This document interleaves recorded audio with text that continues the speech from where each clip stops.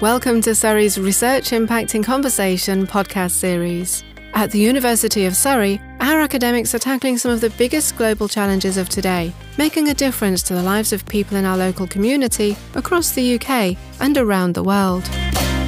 Today, we hear from Surrey's Centre for Vision, Speech and Signal Processing's Dr. Philip Jackson and his research into developing spatial audio experiences for global audiences. I'm Philip Jackson. I'm a reader in machine audition in the Centre for Vision, Speech and Signal Processing at the University of Surrey.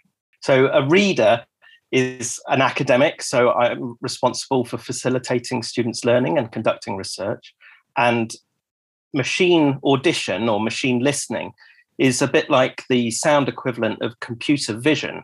So instead of face recognition, it's like speech recognition or sound recognition. But basically, developing technology for machines to be able to understand and interpret sound. My research is essentially about investigating sound and new things that we may be able to do with it spatially. For example, we have had a line of work in sound zones, which is creating separate spaces within the same room where different people can hear different content, for example. And also in the area of spatial audio, where naturally we hear sounds from all sorts of different directions coming to us, but often in reproduced sound, it comes from the box, as it were. And so we've been investigating new ways that we can bring spatial sound experiences into people's lives. From these technologies, we've been driving out ways that it can affect people's lives, reach people's real lives.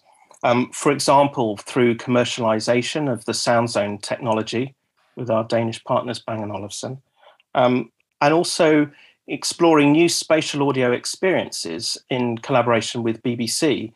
For example, putting out on BBC Taster experiences such as The Turning Forest, which was a VR experience, or the Vostok K incident, where you can connect multiple different devices, phones and tablets and things, to make up a sound system from those.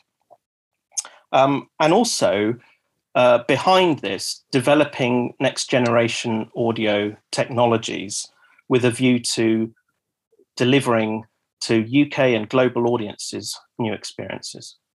As more and more of the sound and entertainment experiences we consume moves online, there is greater scope for the infrastructure to be able to provide personalized content in the future. And one of the opportunities with next generation audio is that it can deliver that. So, for example, in our project, we ran a pilot on a casualty episode where dialogue was enhanced so we could improve the accessibility for a certain sector of the audience. And of course, there are a whole load of other kinds of personalization that one can imagine.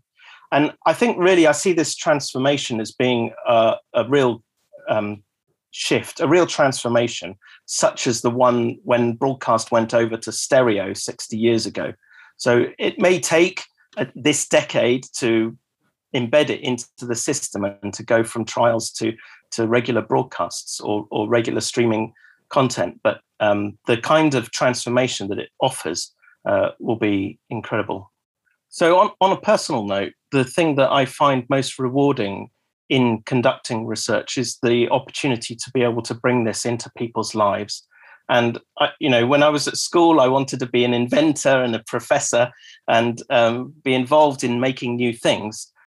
And I now have the opportunity within the university to be able to do that and really to bring things that will make a difference into people's lives. Thanks for listening to Surrey's Research Impact in Conversation podcast series. If you'd like to find out more about the groundbreaking research taking place at Surrey, please visit www.surrey.ac.uk/research/impact.